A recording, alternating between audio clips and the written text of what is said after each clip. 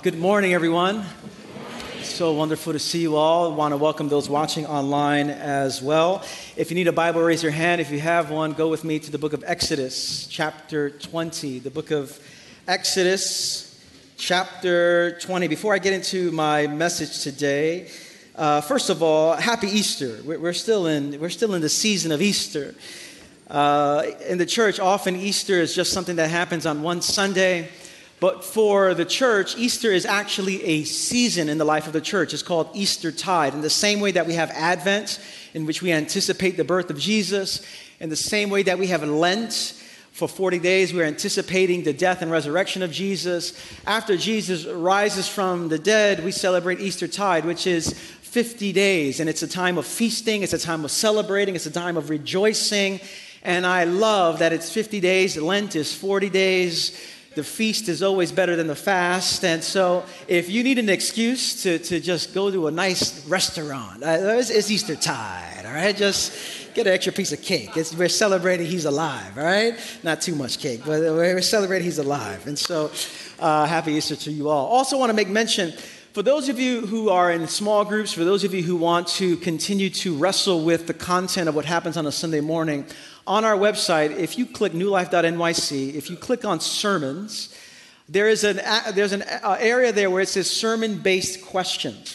And so for small groups that want to discuss the sermon from Sunday, or if you just need questions to just continue to wrestle, to journal, to pray through it, there's some really wonderful questions and an outline that's created every week for the sermons. And so if you just go on newlife.nyc, if you're a small group leader and you're looking for new content, you can look at that. Or if you're just looking to wrestle with the context, with the content a little bit more, newlife.nyc, just click on the sermon link and you'll see the sermon-based questions there.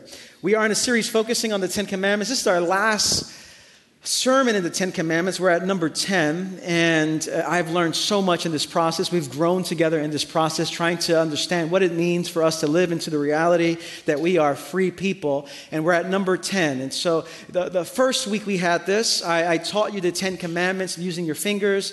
This is the last week we're teaching on this, and so I'm going to teach you one more time. For those of you who weren't here the first time, I'll teach you how to memorize the Ten Commandments with your fingers. And so you know it and you can share it with others. And so just participate with me. Just put one hand up here, one finger like this here. This is, you shall not have any other gods before me. That's the first one. The second one is, you shall not make any graven images. You see how that image is each other right there? There we go. Number 3 is, you shall not take the Lord's name in vain. Just you shall not take the Lord's name in vain. Number 4 is, turn that into a pillow. Remember the Sabbath. Just go right there. There it is, all right? Number 5 is honor your father and mother. Number 6, turn that into a knife. You shall not commit murder.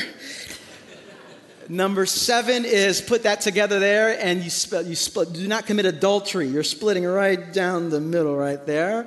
Number 8 is you shall not steal. Just grab that off right there. Number 9 is you shall not bear false witness. And you can just put up just like that there. It's equivalent to false scales. Don't lie. That's basically what he's saying. That's the 9th commandment. And then the 10th commandment today, what we're focusing on is do not covet. Do not covet, all right? This works well at birthday parties, bar mitzvahs, company picnics. And so memorize that and go with the flow. Exodus chapter 20, beginning at verse 17, hear the word of the Lord. It says, you shall not covet your neighbor's house. You shall not covet your neighbor's wife or his male servant or his female servant or his ox or his donkey or anything that belongs to your neighbor. Amen. Let's pray together. Lord Jesus, open our eyes now. Through the power of your Spirit, open our ears, open our hearts, that we would receive every gift you have for us this day, and that we would live into the reality that we are free people, made free by your love, made free by your cross, made free by your resurrection, made free by the power of your Spirit dwelling inside of us. And so we offer this time to you. It's in Jesus' name we pray. And everyone said, Amen. You shall not covet. This past week, I was away with my family on spring break, and throughout the week, we ate at a bunch of different places. And something happens to me, and maybe to you, whenever you go into a restaurant and you order some food. I have a thing in me where I order some food and then my food comes. I'm very happy with what I ordered. And then I look at what someone else has on their plate. And I go, oh, what's that over there? And they tell me what they have and I go, that looks so good. Why didn't I order what you have there? You ever done that before? Why didn't I order? And then I go to my wife. I say, hey, babe, can I get this little slice of what you think? That's my stuff. Leave my stuff alone. No, but can I have? Why did I order the salad when that burger looks so juicy and so wonderful over there? And in a very harmless kind of a way, in that restaurant, I am violating the 10th commandment. You shall not covet. Now, the act of coveting is something we all struggle with. Every one of us in this room struggles with this command, and this is not a new problem. Coveting did not begin when Instagram started. Coveting did not begin when the Lifestyles of the Rich and Famous TV show was on. Coveting did not begin just yesterday. Coveting has been an issue throughout human history. And what I want to show you is that God has something for us. In a world that is often dominated by coveting, God has something for us. And this is not easy to live into, but God can free us in a way that we can live into it. And it is this simple truth that free people are joyfully content. Free people are joyfully content. Enslaved people are caught by coveting, but free people are joyfully content. And that's what I want to unpack as we look at this final commandment. Now, as we've been discovering and seeing over the past couple of months, the 10 commandments are given to people who have been made free by God. God did not give these commandments as a way of freeing the people of God. He gives these commandments as a way of showing what free people look like. And so God does not give the 10 commandments while they're still in Egypt, while they're still under Pharaoh's oppression. He doesn't say, here are the commands, live them perfectly, live them fully, and after you do it perfectly, then I'll liberate you. No. God, out of God's grace, God, out of God's covenant kindness, God, out of his loving mercy, frees the people of God after 400 years of slavery, and then gives them the 10 commandments to show them what free people look like. And so when God gives these commands, he gives them for two reasons, predominantly. The first is because he wants to shape a new identity in them. He's saying you've been shaped for 400 years, but I have a new identity for you. You are a new people. You are a free people. You have a new identity. But the second reason he gives the commands is because of mission. And so we have identity and we have mission. And by mission, he's saying through your new identity, you are to let the world know what God is like. You are to let the world know what this almighty God is like. Therefore, you do things differently than the surrounding world. And your mission is to show what God is like. And that's our mission today as well, to live in the new identity that God has given us. And to live on mission, showing the world what God is like. And so the commandments are given. You shall rest because the world doesn't know how to rest. You shall work for life because the world kills. You shall live in covenant loyalty because the world commits adultery. You shall not steal. You are to live a new identity, and this new identity is to live and to be expressed into mission. And so we get to this 10th commandment, and God saves this one for last, I think, for an important reason. And the 10th commandment is you shall not covet. Now, what's interesting is every other commandment except the first, you can argue, is observable with the eye. The first commandment and the 10th are not necessarily observable with the eye. When you see when someone commits adultery, you can hear when someone lies, you can see someone murder. It's observable with the eye. But the first and 10th commandment, you can live your entire life coveting, and no one knows about it. Only you and only God. And so covet, what I mean by coveting is to have an intense desire for something that someone else has, which often leads to pursuing it. An intense desire for something someone else has, which often leads to pursuing it. It's an interior reality that often leads to exterior expression. It's more than just saying, I want that. It's saying, I want what you have. And that's a difference. You can want something, that's one thing, but you see what someone else has and you says, I want what you have. And this is not a modern problem per se. It didn't start in our day. This is an ancient problem and a modern problem as well. And so in this command, God gets very specific. I want you to see this. In verse 17, he says, you shall not covet your neighbor's house. You shall not covet your neighbor's wife, or his male servant, or his female servant, or his ox, or his donkey, or anything that belongs to your neighbor. As I read that verse this week, this is how it came to me.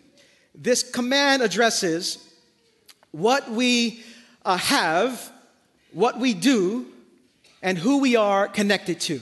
And that rhymes a little bit, so hopefully you can memorize that. What we have, what we do, and who you are connected to. What you have, what you do, okay, and who you are connected to. Okay, those three things. What you have, what you do, and who you are connected to. And so it says, you shall not covet your neighbor's house.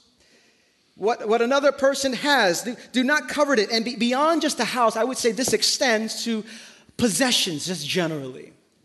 What you do, that's the ox, the donkey. The ox and the donkey, that's related to work. It's related to productivity. It's related to one's livelihood, what you do.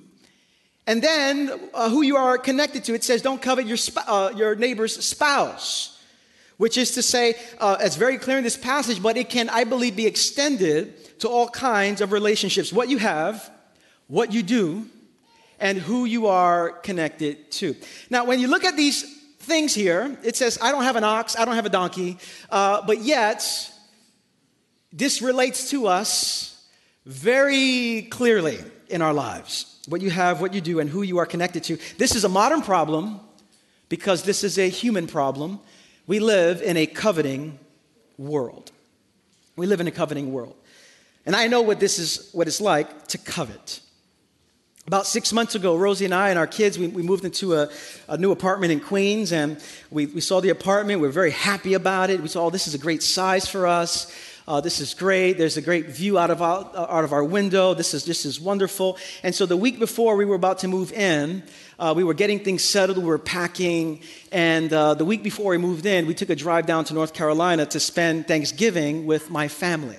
And I go to North Carolina, and my cousin in North Carolina, in Fayetteville, North Carolina, just purchased a massive house. Not a small, a massive house. And so I walk in, I was so content with our little apartment in Queens, so happy to have it. And then I go, as I drive up, I go, what is this? And so I park in this like 4-car garage, and I look through. I open up and I go in the foyer. They have a foyer, you know, and the ceilings are about this high, and I'm just, where am I? To walk from one side of the house to the other, it takes a number of seconds. That's not like exaggerating. I didn't say minutes, seconds. That's a long time. If you're thinking about seconds to get from one side of the house, so that's a long time. In my apartment, it takes 1 second to go from the living room to the kitchen. It's just like kitchen, living room. That's where we're at. And so I look at his house, and something starts happening inside of me. I begin to intensely desire what he has. What was interesting, I went out to the backyard. In the backyard, he's showing me this massive backyard, which is about the size of this sanctuary here. And I look out and I go, what's that in the back? And he goes, oh, that's a little house. For who? Oh, that's for my daughter whenever she wants to play. It was about the size of my apartment, her house in the back. 7 years old. How old is he? 7. And she just hangs out there? Yeah, she just hangs out there with that's a nice apartment right there. And something happened inside of me as I was in North Carolina. Coveting happens when we see someone's job. And we start making some of our own calculations. Go, this person must make this kind of salary. Therefore, you start feeling a certain way about yourself and a certain way about what someone else has. I know what it's like as a pastor to have coveted someone else's church. I go to conferences with other pastors, and a pastor gets up on the stage and says, we grew our congregation to 5,000 people in 18 months. I'm like, how did you do that? How did you do that? And I'm looking out, and something is like inside of me intensely desiring what someone else has. Or you spend time with another person's kids. You see their kids. And they're well behaved and they don't talk back and they just sit there and you go, how'd you do that? And all of a sudden, I want kids like that. Well, you start looking at, something happens inside you where you are deeply desiring something someone else has, and you begin to covet. Now, there's an important difference I want to highlight. And the difference is this: admiring is not coveting. You can admire something, but not covet. You can look at someone else's house, you can look at someone else's career, you can look at someone else's kids, you can look at someone else's spouse, and not feel an intense desire for this. You can admire what they had. Moreover, desiring is not coveting. You could see what someone else has and desire what they have, but not covet it. You could see a married couple deeply in love and say, I desire that with my spouse. To desire is not to covet. To desire is, I want that with my spouse. To covet is, I want that with your spouse. See the difference? It's a big difference. I want that with my spouse, desire. I want that with your spouse, coveting. And so to desire is not a bad thing. God is not against you having desires. Not at all. It's often one of the ways God speaks to us. God has placed desires in you. When those desires line up with God's desires, we're made in the image of God. It's a really beautiful thing. Desiring in itself is not the problem. The problem is when we cross a certain line where our hearts fall into a trap. And you know when you've crossed the line in terms of coveting, when the intense longing leads to greater levels of dissatisfaction and disconnection with what you have. Dissatisfaction and disconnection with what you have. That's when you are on dangerous territory and you move from desire to coveting. When there's a growing sense of dissatisfaction and disconnection. All of a sudden you see someone else's spouse, you see another person's job or whatever it is, and you get in an unhealthy way dissatisfied and all of a sudden disconnected. Now we are in dangerous territory. Now, I need to say this really quickly because the idea about dissatisfaction, I don't want you to hear dissatisfaction is a bad thing. For some of you, I imagine some of you who have to work 2 jobs to make ends meet, you're in economic challenging situations, and you're dissatisfied with where you're at. And that's normal to be dissatisfied with where you're at. You want to have a job where you don't have to work crazy hours to put food on the table. You want to have a job and such where you want to have a marriage and such that it's fruitful and it's loving. And so I'm not talking about that, but I'm talking about a particular problem that's related to people wanting something, desire in an unhealthy, damaging way. And this is not new. This phenomenon is as old as human history. And you could argue that the original sin in the Garden of Eden was the sin of coveting. The sin of coveting. Look at the environment. They had everything they need. Everything they could want in that garden, Adam and Eve. All the food at their disposal. Could you imagine the beauty? Could you imagine the smells? Could you imagine the taste? Everything they could want. Everything they could need was in that environment. God placed them in there, but then something happened to them. They wanted something else. and you have a heart that's consumed with coveting, where no amount of anything is good enough, that's when we are in dangerous territory. I think of the famous story of John D. Rockefeller, who at one point was the world's richest man ever to become, first ever to become American billionaire. And considering he was a billionaire in the early 1900s, he is considered, even to today, the richest man in human history, in modern history. And when a reporter asked him how much money is enough, he famously responded, just a little bit more. Just a little bit more. Why is coveting so dangerous? Well, very simply, coveting might be the foundation of violating the other 9 commandments. Coveting, you could argue, is the gateway to violating the other 9 commandments. Let me explain it this way. When you covet the divine, you violate the first commandment, you trying to be your own God. And the first commandment, you shall not have any other gods before me. When you covet control, you will violate the second command because it says you shall not make any idols. And we talked about that, how we make idols to suit our own purposes and make God in our own image for the sake of control. When you covet power, you will violate the third commandment because you might misuse the Lord's name for your own power. We see this done in our personal lives. We see this done politically. Well, they will use God's name for the sake of power. When you covet success, you will violate the fourth commandment because you can never rest. And so it's all about success. There's no time to rest. When you covet an unhealthy sense of independence, you can violate the fifth commandment where you do not honor your father and mother, where you want to do your own thing, later for the wisdom of anyone else. When you covet a justice in our way, in our human failed way, not God's justice, our justice in our way, you can violate the sixth commandment, which says do not murder. When you covet an unhealthy sense of intimacy, you will violate the seventh commandment, which says do not commit adultery. When you covet prosperity, you will violate the eighth commandment, which says do not steal. When you covet security to protect what you have, you will lie to protect it at all costs.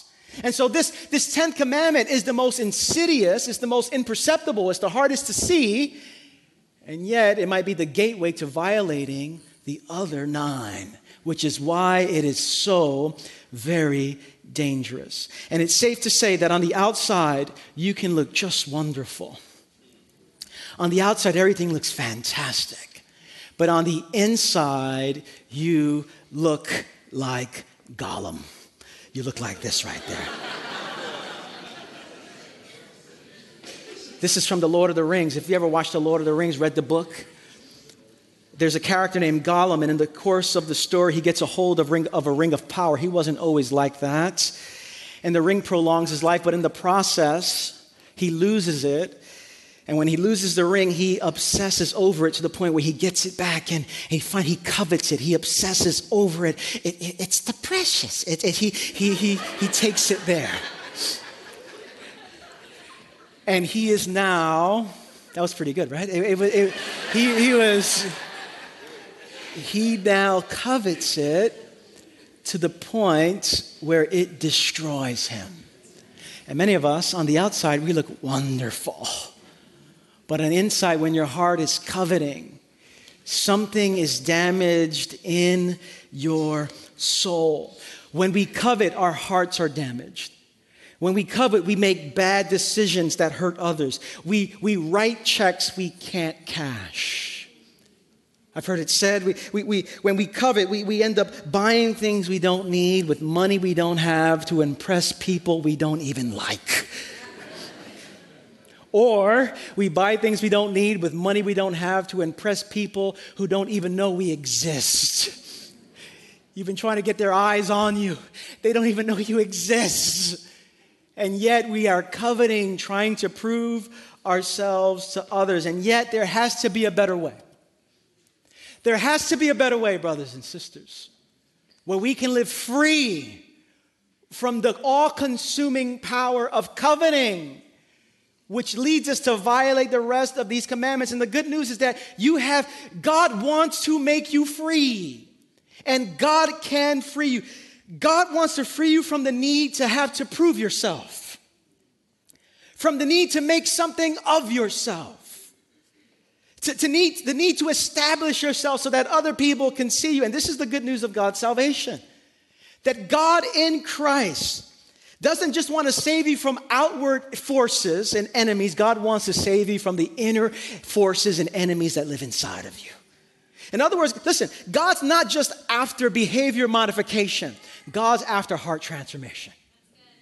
God doesn't just want you to change your behavior. He wants to change the source of the behavior, which is your very heart and my very heart. And God is in the business of heart transformation. God has the power to set you free from the incessant need to prove yourself. God has the power to set you free from the incessant need to make a name for yourself. Free from the internal scripts and stories that have so dominated your life. And it's found in His love and acceptance. Where does this begin? It begins. We just sang about it. Oh, how He loves us. That's where our identity is rooted. Christ died for us, resurrected. We celebrate He's alive so that we would live in this love.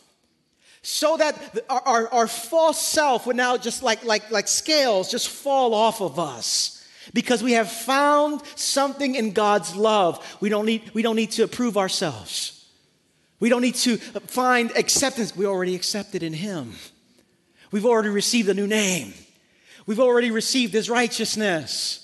We are a new people. We are a new creation. We have to now receive His love. This is the starting point. And it is out of this starting point of receiving His love that God calls us into a new reality opposed to coveting. And that new reality is joyful contentment. Where do we go from coveting? We move to joyful contentment. But I want to say that it's not enough to simply say, be content. Willpower. This is not about willpower. This is not about psyching yourself up. And the last thing I want to do as a preacher is say, just listen, be content with what God has given you. The question is, how do we get there? How do we get to a place where we're cultivating contentment and moving away from coveting? Well, I want to offer 3 questions. 3 life-transforming questions that if we begin to wrestle with them in the presence of God, if we begin to wrestle with them in the context of community and friendships and relationships, I believe God can begin to free our hearts from this coveting into joyful contentment. The first question, very simply, is this. Whenever you see another person's car, whenever you see another person's house, whenever you see another person's job, whenever you see another person's kids, whenever you see another person's spouse, the question you need to ask yourself when you're feeling all bad about yourself is, what's the story you're telling yourself? What is the story you are telling yourself? Whenever coveting, whether it's the early stages of coveting or whether you are already making decisions along those lines, what's the story? And chances are, I know the story. Chances are, there's one story that all of us tell ourselves. And the story begins in a certain way and ends in a certain way, and there's a blank in the middle. And the story basically goes like this. I am not blank enough. That's the story. I'm not good enough. I'm not smart enough. I'm not beautiful enough. I'm not blessed enough. I'm not gifted enough. What is the story you tell yourself whenever you see something someone else has that you don't? And if you can begin to, in the presence of the Holy Spirit, and in the power of God, begin to identify the story, which is a lie, brothers and sisters. It's a lie. I am not good enough. I'm not beautiful enough. Listen, we celebrate Jesus Christ as risen. When our identity is rooted in Him, He gives you His righteousness. He gives you His love. He gives you His acceptance. Because of Christ, you are enough in him. You have been made righteous in him. You are blank in him. And so the question is, what's not the story? What's the lie you're believing about yourself? And how, in the name of Jesus, do these lies begin to get dispelled? And so every time, listen, when you see someone else's car, when you see someone else's house, when you see someone else's whatever, begin to identify, what's the story I'm telling myself? And in the presence of God, whether you're journaling it, whether you're reflecting on it, whether you're talking it out, name that lie. Name that story. Because what begins to happen is this. We tell ourselves that story, and then we begin to medicate ourselves. Medicate ourselves from our own nagging sense of inadequacy. And so I'm not this enough, therefore I need to buy this. I'm not that enough, therefore I need to do this. I'm not this enough, therefore I need to have this. And all of a sudden we're medicating our own sense of inadequacy and our own sense of shame and our own sense of pain. But there's something greater and deeper that God wants to deposit in us. But the question is, what's the story you are telling yourself? The second question is, what's the illusion you're believing about someone else? And so here it is. In the first question, we're identifying the lies we tell ourselves. And the second, you're identifying the illusion of other people. And this is critically important to live a free life, because we often believe illusions and lies about other people. We make decisions on what we see on the surface, but we don't see the cost or the impact or implications associated with what people have. And so listen, we see someone else's car, but we don't see their debt. We see someone else's house, but we don't see the struggle to maintain it. We see someone else's life on social media, and we do not see the depression that they have when they turn off their phone. We only see the highlights. We don't see the lowlights. We only see the stuff that looks pretty. We don't see the stuff behind the scenes. Now, I need to say as a side note, not everyone who has nicer stuff than you is miserable. I just wanted to say that. Someone said, "Oh, you must be miserable." No, I'm doing just fine. I'm doing just fine. I'm okay. I'm just fine. The reality is, though, we often don't see the bigger picture of other people's lives. And then we get a look behind the scenes. And then our opinion changes. I think of people who leave one person for another thinking, "Oh, this person is so much better. He opens a door for me. Chivalry is not dead. This is look how wonderful. You know, you're only 2 weeks into the relationship. This is so wonderful. And then I'm going to go over here because over there is not good enough. And then you go over, and then after a while, you find yourself in this cycle because it can look very easy and nice on the outside, but not be the reality. Things are not always as they appear. This past winter, I was driving through my in-laws' neighborhood in Long Island. And as I drove by, it was the wintertime, I was driving, and on the front of their house, every home in Long Island has the lawn and the grass and everything. And every house had like brown, dry, looked like straw. Just, the grass just looked at a bad place. And then I was driving, and I saw one house, and the grass was just like a lush green. I said, "What in the world?" And I'm driving. I said, "This is unbelievable." And I keep driving. The next couple of days later, I'm driving back. This thing is look how green. I'm looking at everyone else's lawn.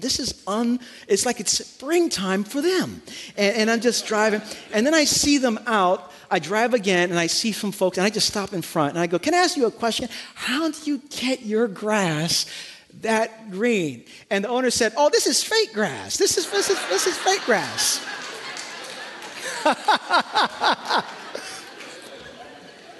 I said, "Oh." I kept driving. We look at what other people have, and often it's an illusion. We look at everything, oh, they got it made. They got it going on. What's their secret? It's fake grass. That's what it is.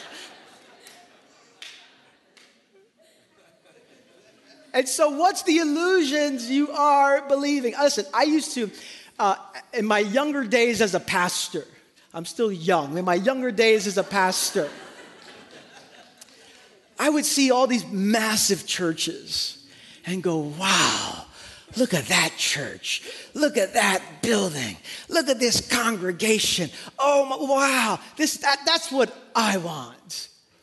And then I started getting some behind the scenes looks at what happens at some of these massive churches and some of the drama that happens behind these massive churches. And I started getting behind the scenes of the dysfunction and the chaos and the scandals. I'm going, this is crazy. I just want new life. That's what I want. I just want new life. I know we got an elk in front of the building. We can't do anything about that. But I want this church. I know the doors are not fully painted, but I want this church, all right? I know I need a third service. They have to move chairs by themselves, but we got this church, all right? Listen. But what's the illusion you're believing about other people? And here's the third question here. Listen, if you do this, oh, brothers and sisters, we'll get free. We'll get free, joyfully content. The third is, what are the gifts you need to acknowledge? What are the gifts? What are the gifts? You have been entrusted with gifts. God's given you some stuff. God's given you relationships. God's given you gifts. What are the gifts that you need to acknowledge? In short, this is gratitude, isn't it? Thanksgiving, isn't it? Before you go to bed, you're thinking about, oh, Lord, we have a family tradition every night where we pray with our kids and we look back and we do a little prayer of examine, and we think about what are the gifts that came our way. And Nathan and Karis were naming some of the gifts that came our way. And I go, oh, that was beautiful, wasn't that? Oh, that was fantastic, wasn't it? And something happens in us when we're naming things that we've received, when we're grateful for the gifts that God has given us. And here's the reality. For some of us, some of the gifts are gifts in disguise. They're challenges that come your way. But the challenges might be producing something inside of you.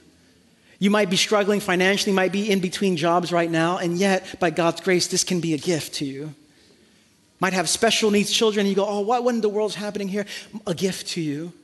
Might be in a certain place in your life where you're wondering, I cannot see any good come out of this, but through the eyes of the Holy Spirit, begin to recognize, no, this is a gift that God has entrusted to me.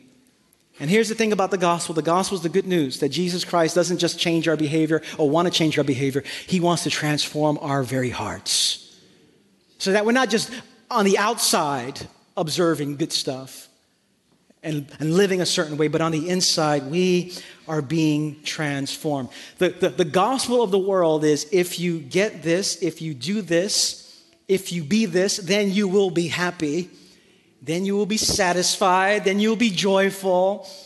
The gospel of the kingdom of God is because of what Jesus Christ has done, because of who he is, because of his death, because of his resurrection, you can be truly joyful. You can be truly content. You can live with the abundance of the kingdom of God. And God calls us to be free. Let me end with this. The goal of being set free by God in this passage is to be the people and the persons God created you to be. In Exodus 20, God redeemed them for the sake of their identity and mission. And over and over again, the people of God coveted other nations.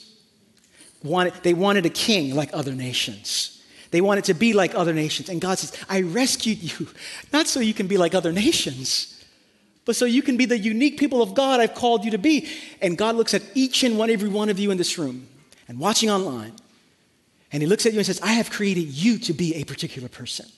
I have given you particular gifts. I have given you particular experiences. I have given you particular desires. And I have set you free so that you can be who I called you to be. And so that you can demonstrate to the world what I'm like. And so, listen, it's easy to covet what everyone else has and who other people are, but you are a gift, brothers and sisters. God has made you into a gift, and he calls us to live into that reality. And so here's the question. What are you coveting? Who are you coveting? If you can begin to name that, let's have the worship team come forward. If you can begin to name that and begin to wrestle with God, what's the story I'm telling myself? What's the illusions I'm believing? What's the gifts I need to receive? When we begin to think about what Christ has done for us and the transformation he wants to do in us, all of a sudden we find ourselves living more joyfully content in the world. Let's pray together.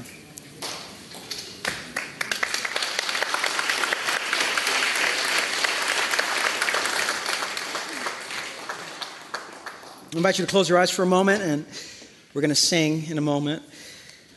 But I want you to name for a moment, what have you been coveting?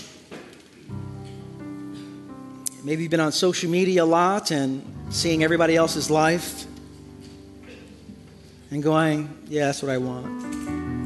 And yet God's saying, no, I have something more for you. I have something different for you. That's them, that's not you.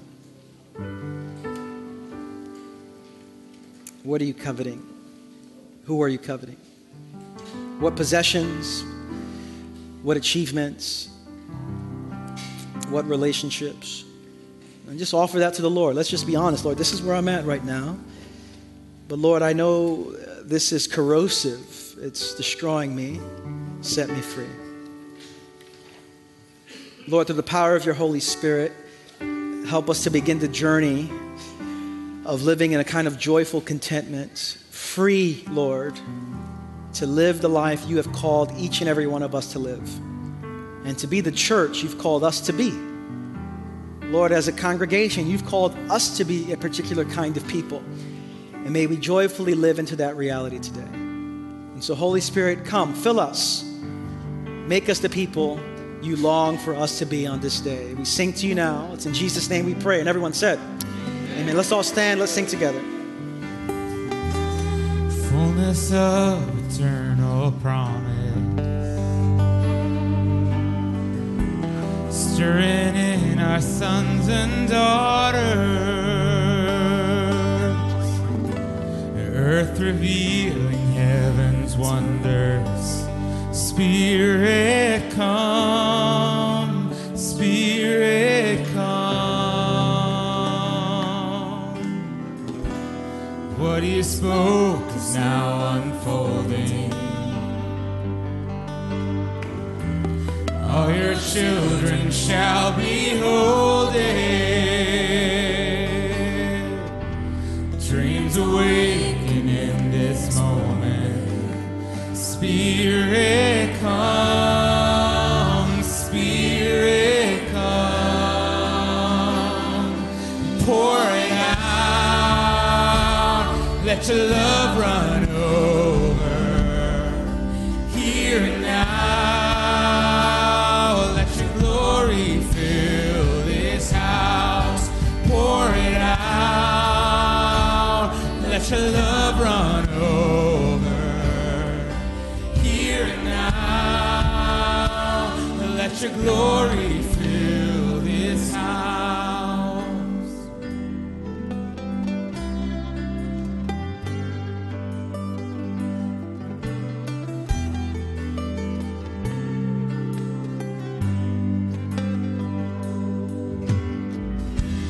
Now the world awaits your presence, and this power is within us. We will rise to be your witness. Spirit come, Spirit come. Pour it out, pour it out. Let your love run over. Here and now, let your glory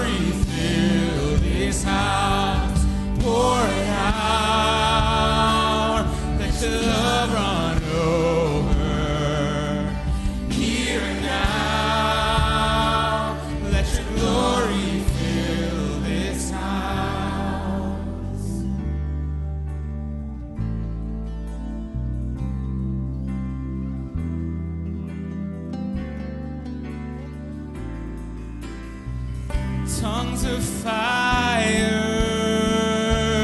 testifying of the Son. One desire, Spirit come, speak revival,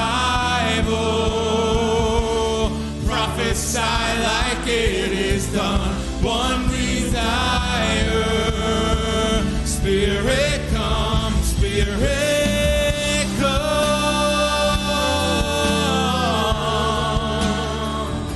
Spirit come.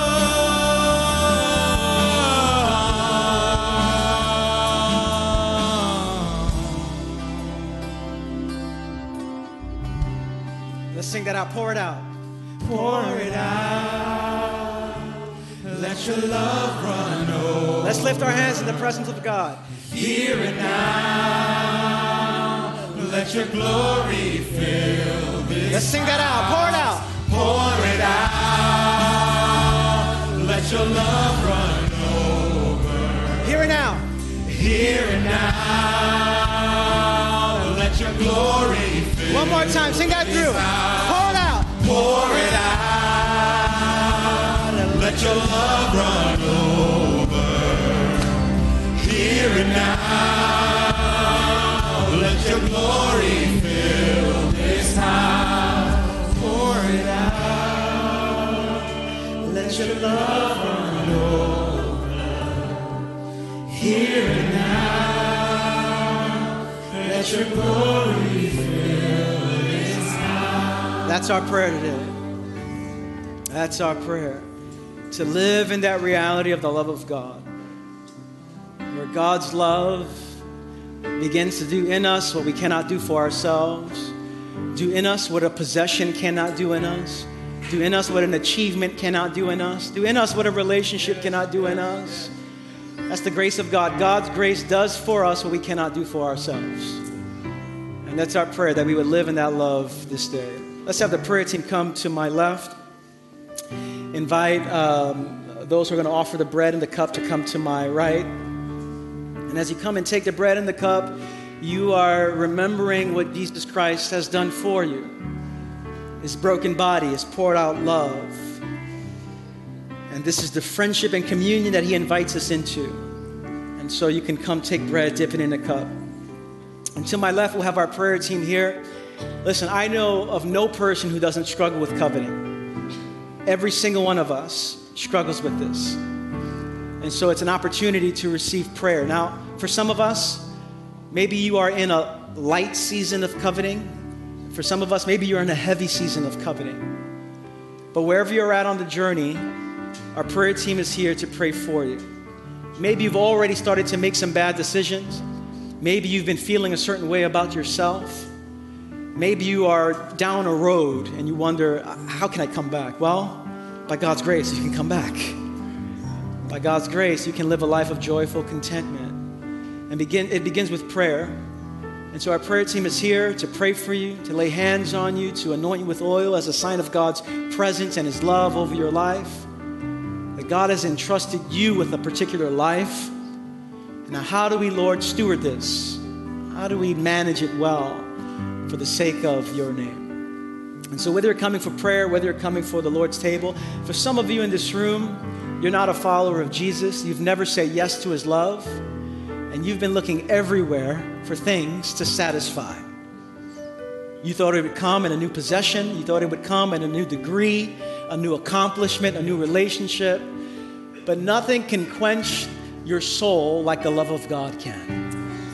And if you're feeling just, I've never said yes to Jesus, I have this gnawing sense of inadequacy, I'm not good enough, oh, let him give you his righteousness.